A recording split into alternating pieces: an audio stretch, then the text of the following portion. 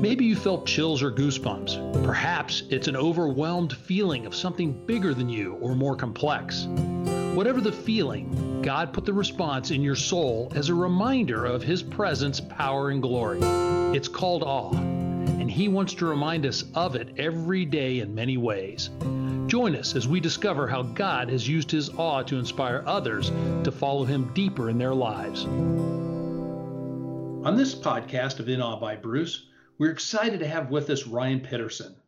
Ryan has his Juris Doctor from Columbia University Law School, but more importantly for us today is that he's a biblical researcher who's focused on ancient Hebrew thought and theology. The combination of his background skills and passions is seen in his book, Judgment of the Nephilim. Some of you may think, what? Others may say, oh yeah, I've heard of the Nephilim. But what's that have to do with us today and Christianity? All I can say is fasten your seatbelts. I've been studying the subject for quite a while, and I love the way Ryan has fleshed this material out and connected the dots. Ryan, welcome to In Awe by Bruce. Bruce, thanks so much for having me. It's a pleasure to be on with you. Well, thank you, Ryan. And I'm going to dive right into it with a long-winded question. So thank you for your patience. Most people, if you ask them what the Bible is about, and I've polled people on this through the years, would say that it's the story of the redemption of mankind through Jesus Christ by His fulfillment of Old Testament prophecies, leading to His atoning sacrifice for humans as the path to salvation. And that's true. But the story is even deeper than that, because it's also the story of how God's adversary has tried to stop the sacrifice, and once he couldn't, he still continues on his fight today. How would you expand on this definition? I would start the story by saying that really the way I begin the book, Judgment of the Nephilim, is that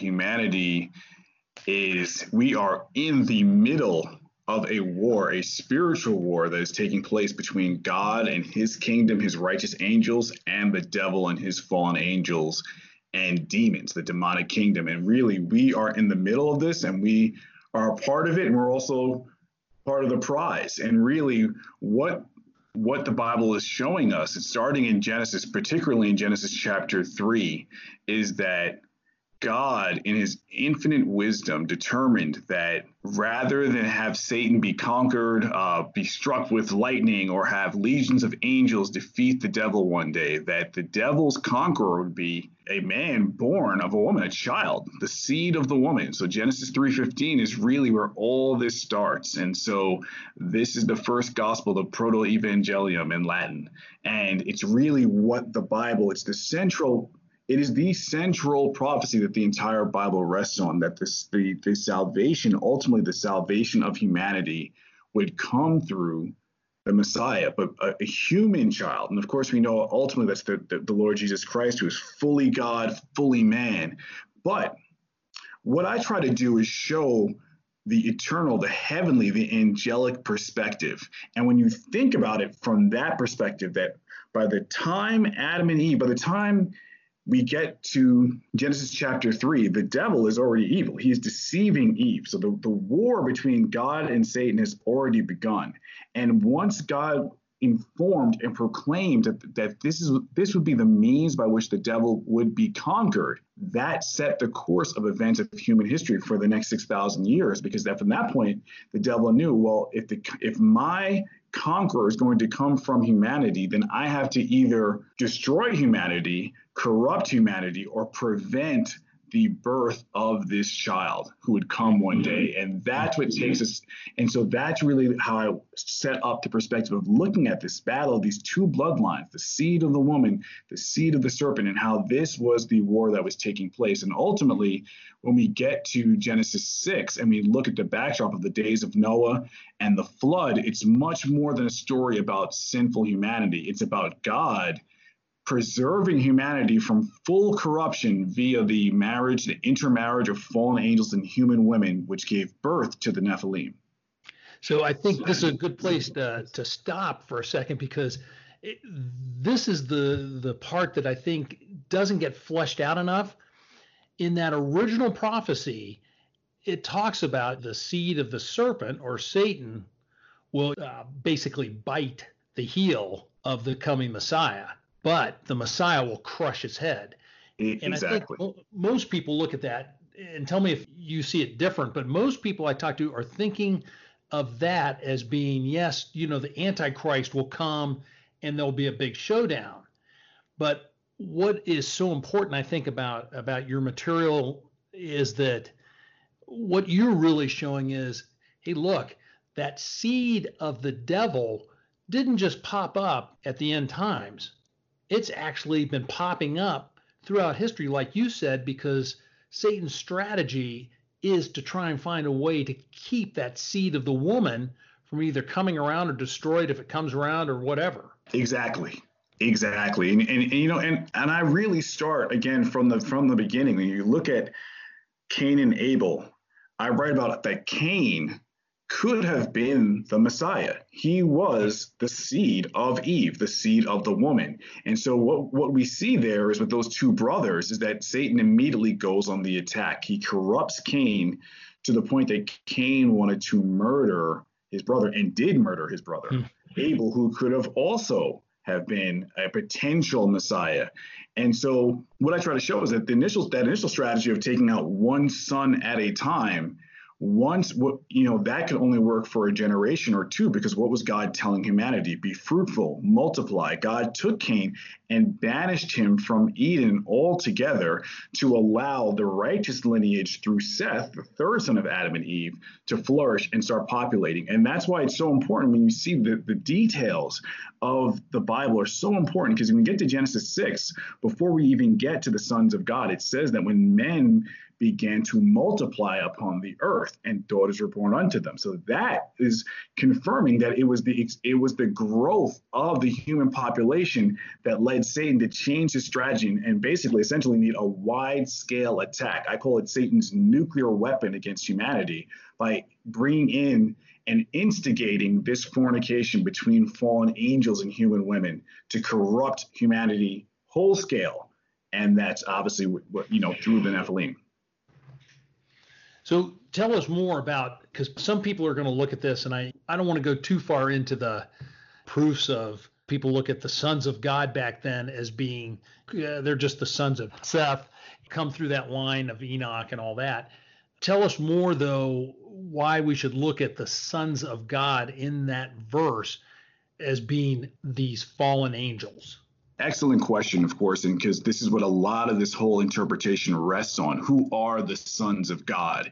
And what I really want to establish in Judgment of the Nephilim was to make a wholly biblical case for this interpretation, that yes, there are many other apocryphal sources and historical sources from Christian and Jewish literature over the years, but you can establish this entire interpretation, the supernatural interpretation of Genesis 6, just from the Bible.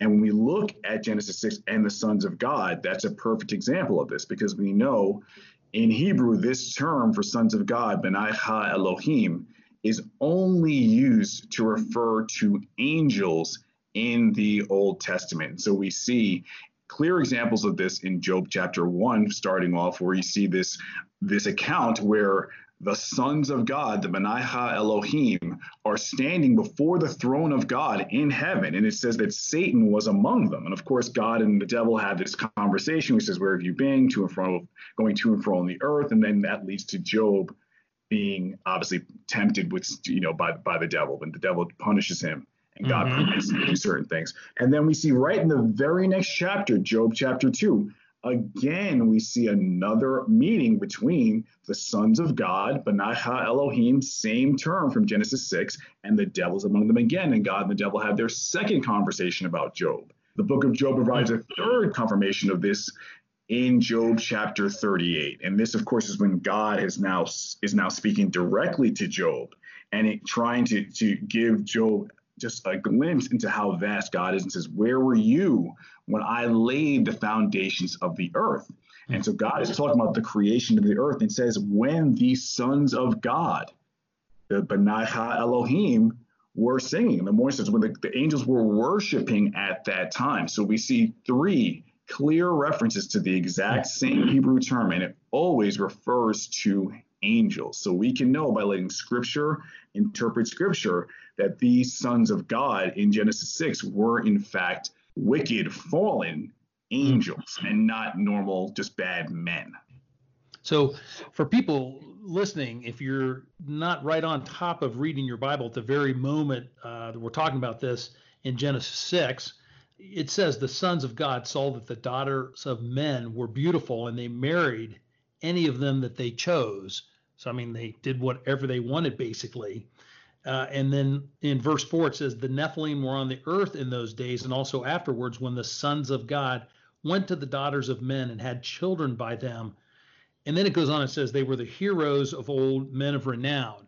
And so right there it tells you these sons of God, they're breaking out of their normal state and moving in on human women, and they're forming this group called the Nephilim. So maybe tell us a little bit more about that. Flesh that out. Various parts of Scripture, particularly in the early books, Levitical law, Leviticus, and Numbers, Exodus, we see that God really is very concerned about having a genetic order. Even at the flood, Noah was instructed to bring animals after their kind. God talks about not mixing different types of animals or even different types of plants. And so God really he's a God of creation. And so when the angels, the sons of God, committed this sin, it was, I believe, one of the most grave sins in the Bible, in the entire biblical account. I think the evidence of that is that the judgment of these angels was so severe, it was the flood. This was the primary reason for the flood in the days of Noah.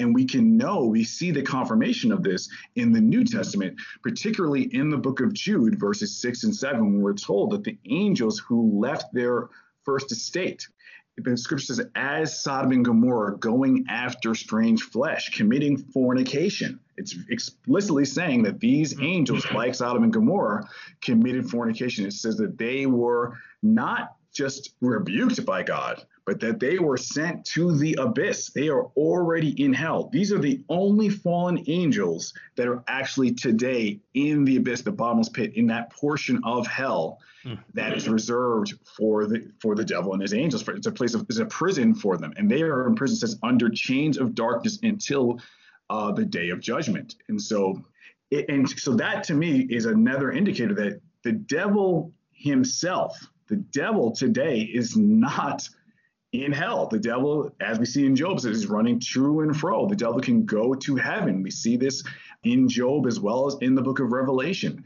And his angels, he's the prince of the power there, he is still roaming free, seeking whom he may devour. But these particular angels who committed this sin by crossing the genetic lines, by fornicating, going after strange flesh, by taking human women, they were punished immediately and sent to the abyss, where they remain till today. So again, I think it's really a testimony that this was a severe, severe punishment. And then the interesting thing, too, is that when you look even at Sodom and Gomorrah, who those angels are compared to in the book of Jude, we talk about the sin of Sodom and we talk about homosexuality, the two men who visited Lot, all the men of Sodom came and surrounded them and said, we bring out these men that we may know them. They want to forcibly assault these men. But remember also, these men were angels.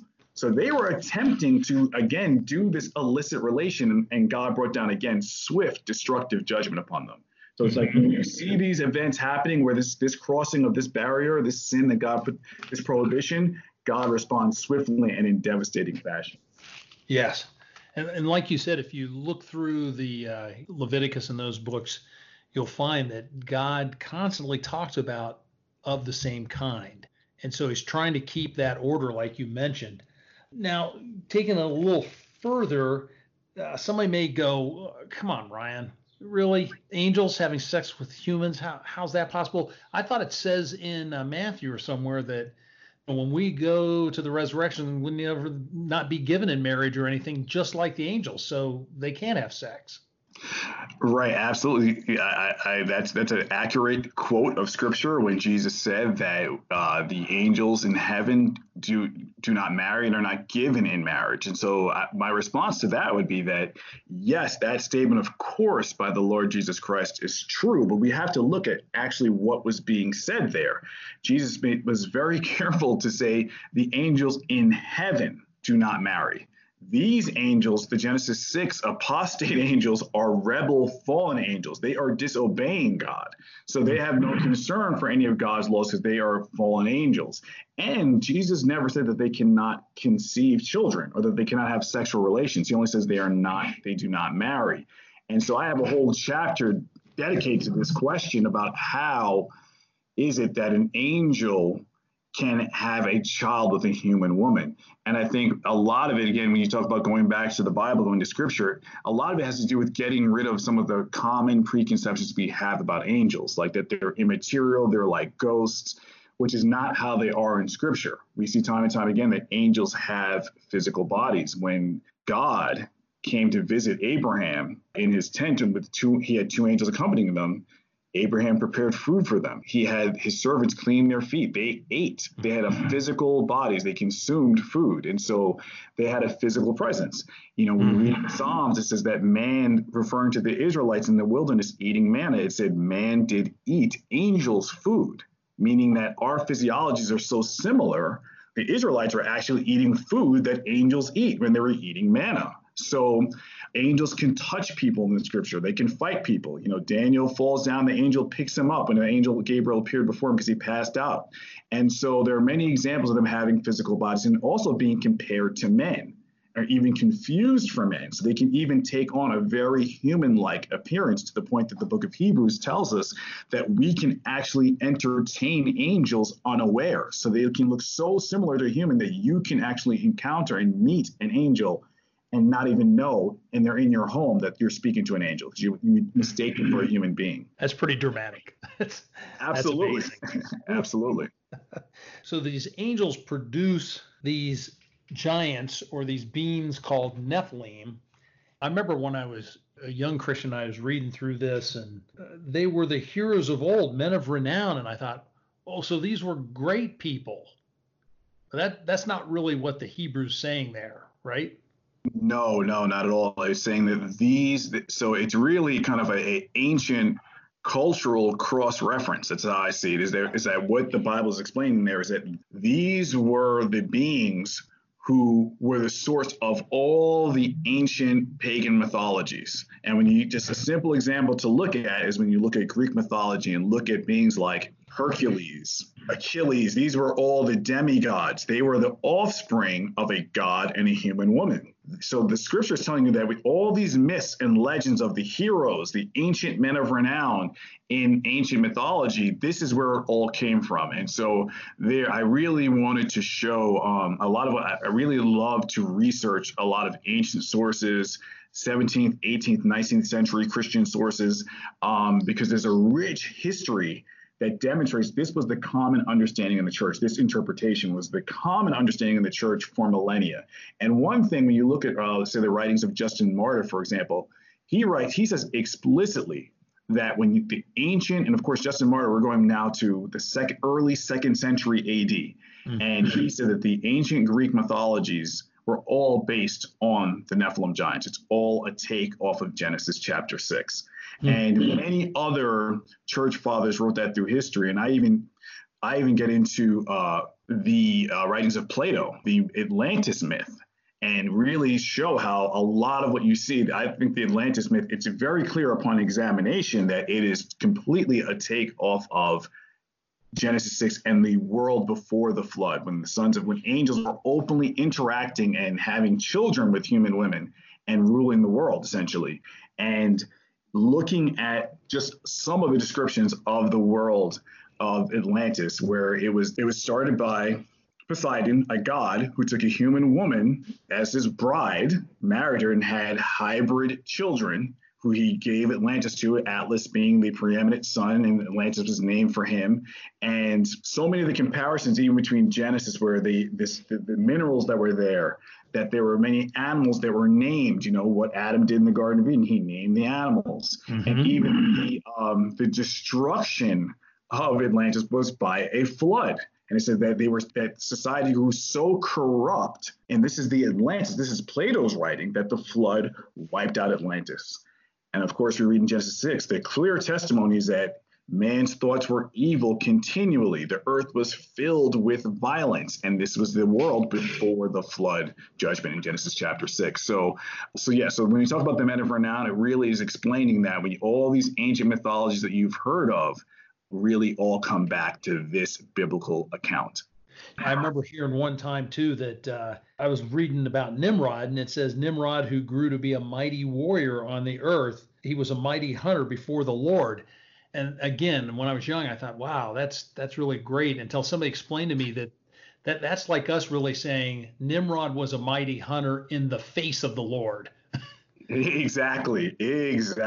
And so Nimrod, a perfect example, right? So, and even his name means let us rebel. And then the interesting thing is that when you read that same passage in the Septuagint, which of course is a translation of the Bible from Greek, and the oldest extant version of the Old Testament that we have today, it says that Nimrod was a giant. He became a giant before God and a giant hunter. It actually uses the phrase giant 3 times in one verse in reference to Nimrod. So he's a very interesting and infamous figure in Scripture who certainly was an enemy of God's people. Mm-hmm. So tell us too now, you might think, well, okay, God, and actually I'm not sure if we see this enough when we hear about the flood, but God was grieved. It wasn't like he was like, okay, I'm going to flush these people. No, he was grieved that it got to this point. His goal is he doesn't wish anybody would perish, but here he is, he's got to do something. So how in the world do we end up with a Goliath on the other side of the flood? I mean, isn't he part of the Nephilim crew?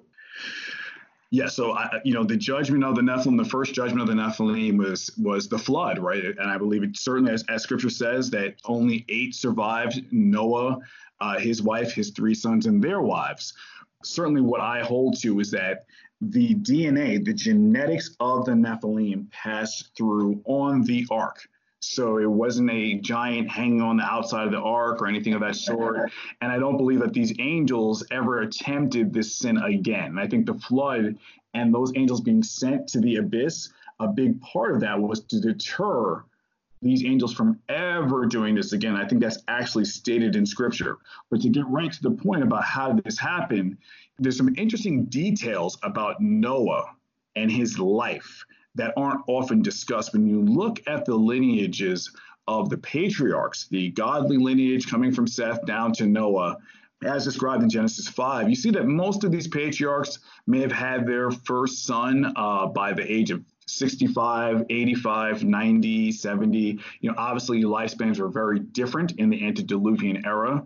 But when you get to Noah, there's something very interesting.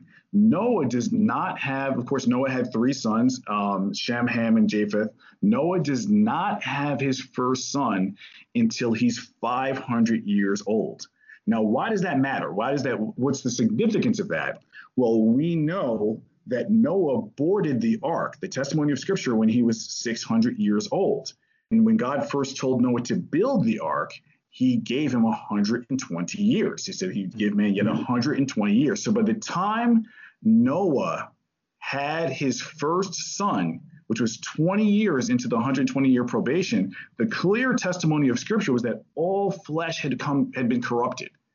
So that by the time his sons were old enough to marry, the odds of finding a woman who did not have any strain of Nephilim DNA was going to be minimal, if any chance, because the Bible says repeatedly that all flesh had corrupted itself.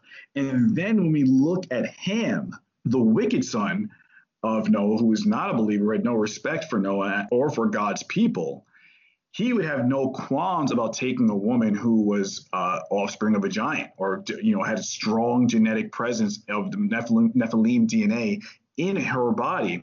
And what I try to show and establish is that when you look at the post-Diluvian giants, they all can be traced back to Canaan, who of course is the son of Ham, who was the son of Noah. So that, I think, is the Bible's way of showing us, in addition to the fact that when you look at the description of post-Diluvian giants, like especially in the days of King David, we're told that these giants, and even in Numbers 13, they were born of the giant. There's no longer a reference to the sons of God, the Menai Elohim. Those giants after the flood, they say they were born of the giant, meaning they are the offspring of other giants and not of fallen angels. Mm-hmm.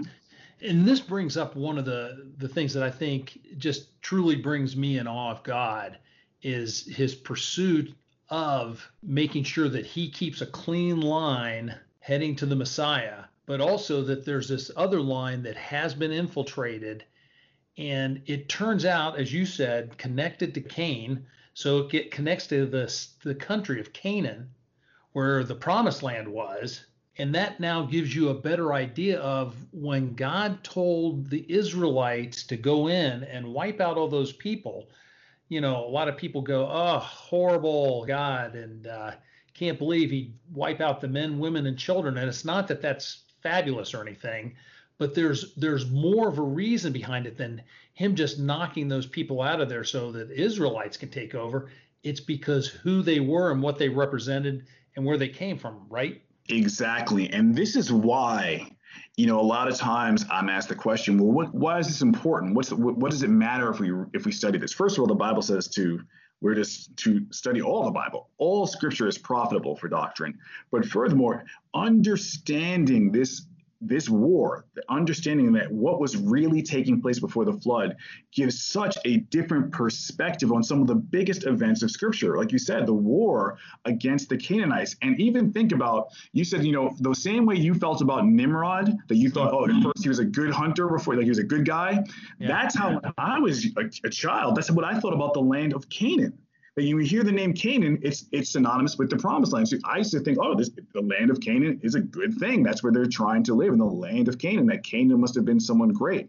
And the interesting thing is that Canaan, his name, the name Canaan appears in scripture over 200 times.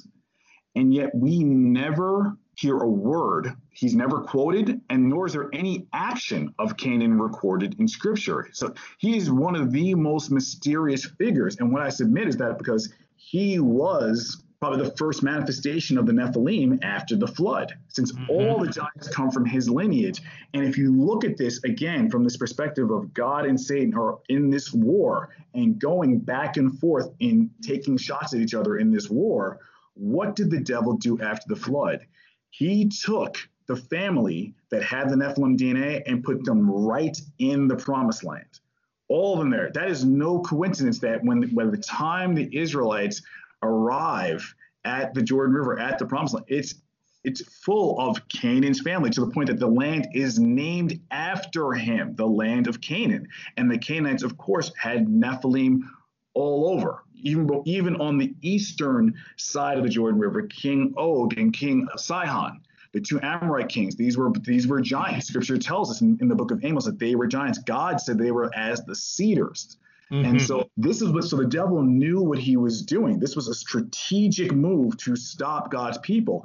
And it almost worked. Because when you look at Numbers 13, when the 12 spies are sent by Moses to scout the land, and of course we know the 10 spies came back with an evil report because they saw the sons of Anak, Ahiman, Seshai, Talmai, who are Nephilim. Numbers 13:33 says they were Nephilim. Think about this, what's taking place here. This is just weeks, maybe 2 weeks, if even that much after the Exodus.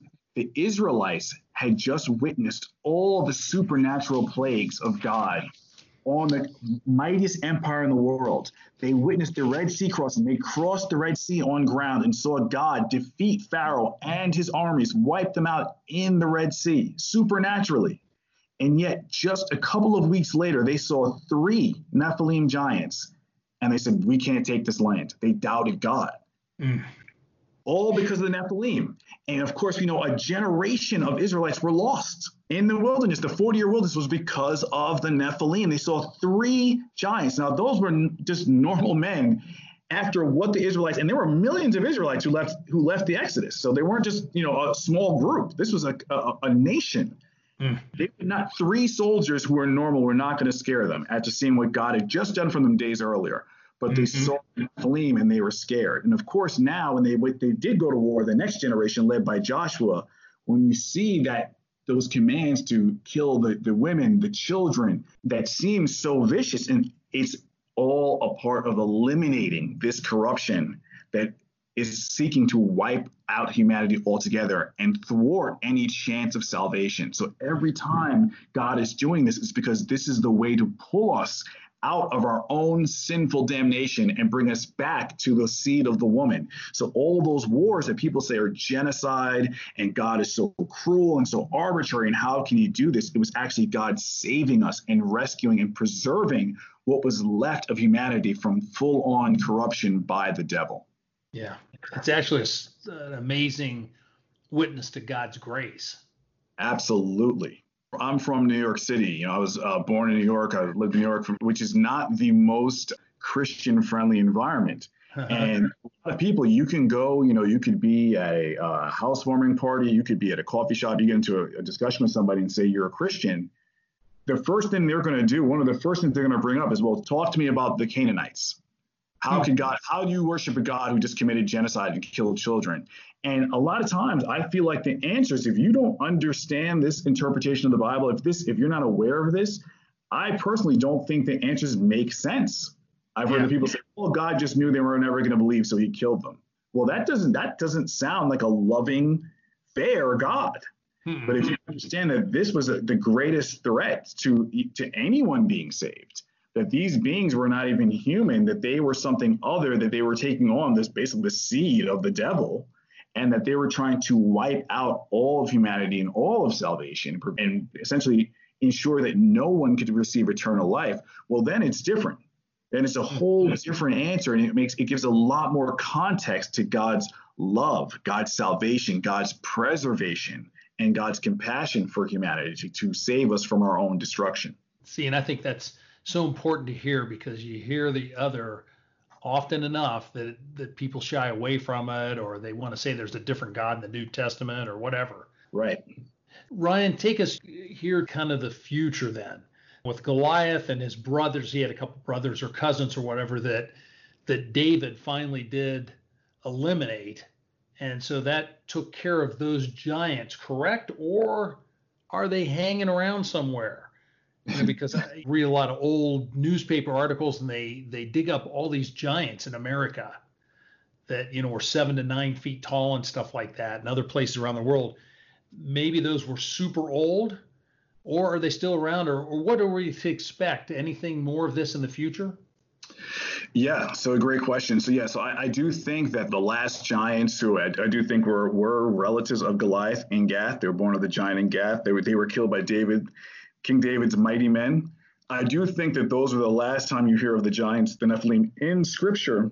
However, I do think that two things to your question. I think one, and we can talk about this more if you want, I think they manifest certainly in the New Testament as demons. I believe that demons are the spirits of the dead Nephilim, and I believe that can be established from Scripture. And in terms of more modern times, I think that the bones that we find, the bones that are found that are giants, I think they could definitely be from antiquity.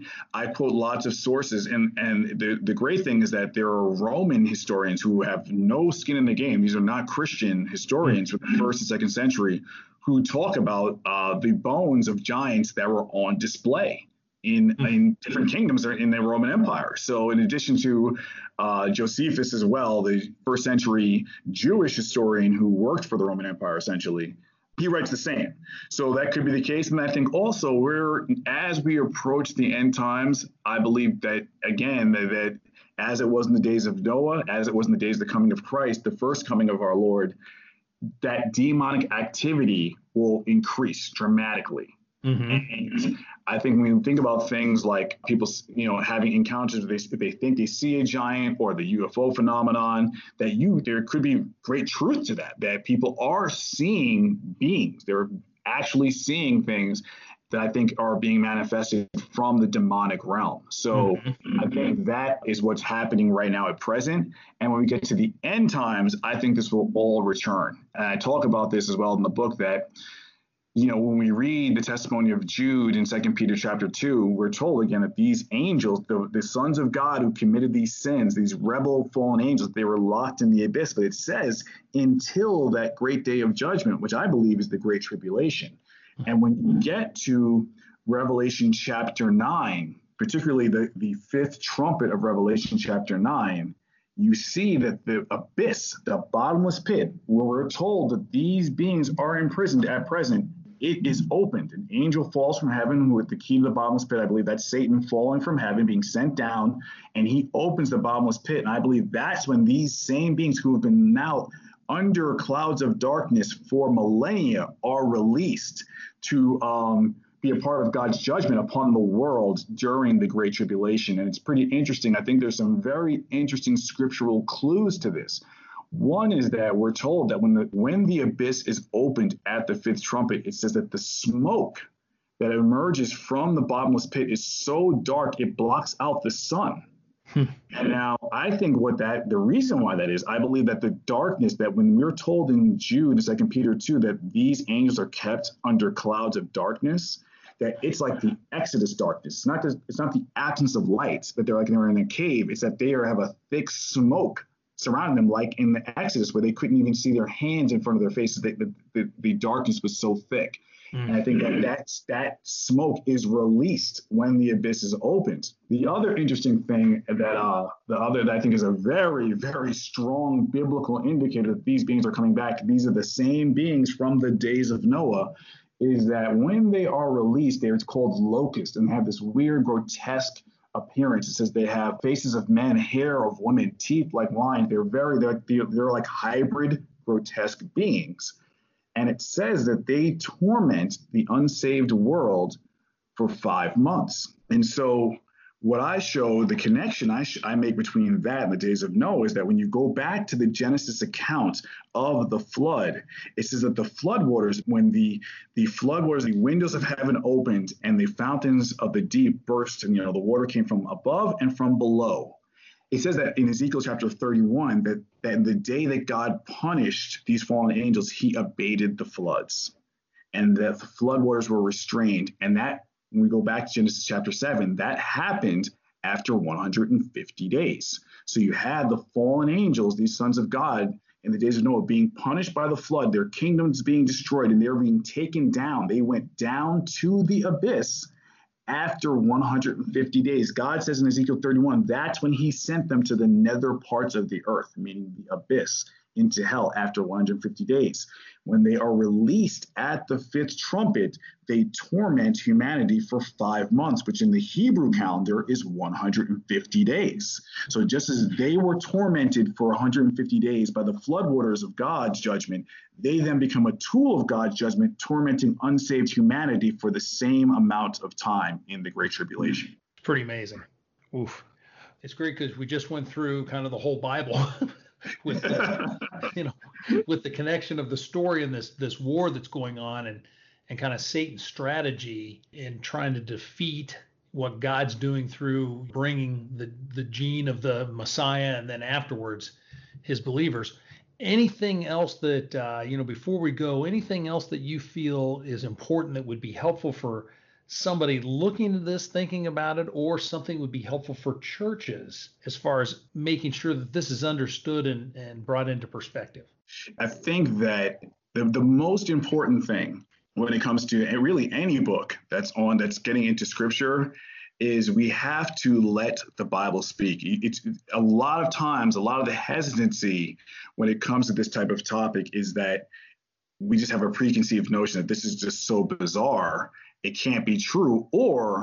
And this has been said to me many times. I've many events I've gone to, whether it's church events or conferences, I've been told countless times or asked the question, why was I never taught this my whole life? I went to church, I went to Sunday school for years, I've been going to church for decades. I've never heard a pastor even mention any of this. And the real reason for that is at the turn of the 20th century, seminaries really started moving away from lots of the supernatural aspects of scripture. And so teachings like these, which were very popular right up until the 1890s, the early 1900s, then kind of went out of fashion to be taught. And so if you have generations of pastors who aren't taught it, they're not going to preach it. But I think the important thing is that we make sure that we have an open heart and mind to what the Bible is saying, and not let our own church history or biases or the fact that we think something is strange prevent us from engaging with what the Bible is telling us, because this is really a powerful aspect, like you said, of our witness. And I would say, and I've told many people, tell your pastors, challenge them on it, ask them about it, give them source material, refer them to these verses and ask them to explain it. Because I can say my own pastor, who is a very, very good friend of mine, who I have a tremendous amount of respect for, I think he's a phenomenal preacher and very sound doctrinal teacher. When I first told him years ago that I was working on a book on the Nephilim, he did not really agree with this interpretation at all.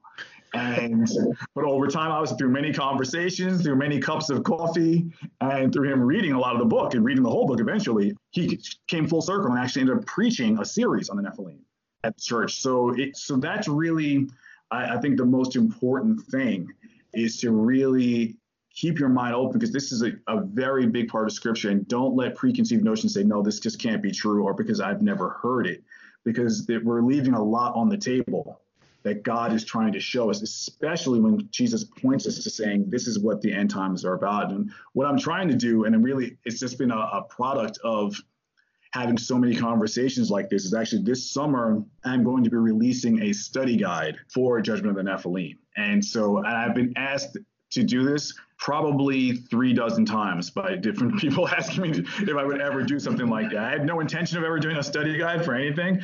But I am going to do one, because many people either email me or speak to me and say, hey, I want to share this with people. I want to teach it, and I want to teach this concept, but I don't, outside of just reading the book to someone, is there something, would you ever do a guide? So I'm actually going to do one this summer. So good. I'm glad to do that. I think it would be very beneficial to everybody. Amen. Amen, Lord willing. Ryan, thank you so much for taking us on a ride. I hope as people hear this, that as your eyes and hearts are opened, that you can see more about the strategy that Satan's involved in here, and that you understand more about what Paul talks about putting on the armor of God to fight against the evil one and the things that he's up to. You can get this book Amazon, any of the normal places, or you can go to Ryan's website, judgmentofthenephilim.com, and we'll put up the links and everything on the podcast when we get it posted. But thank you, Ryan, so much for taking the time and giving us all this great insight. Bruce, it's been an absolute pleasure. I really enjoyed it, and God bless you. God bless you too. We'll talk to you later. All right, take care.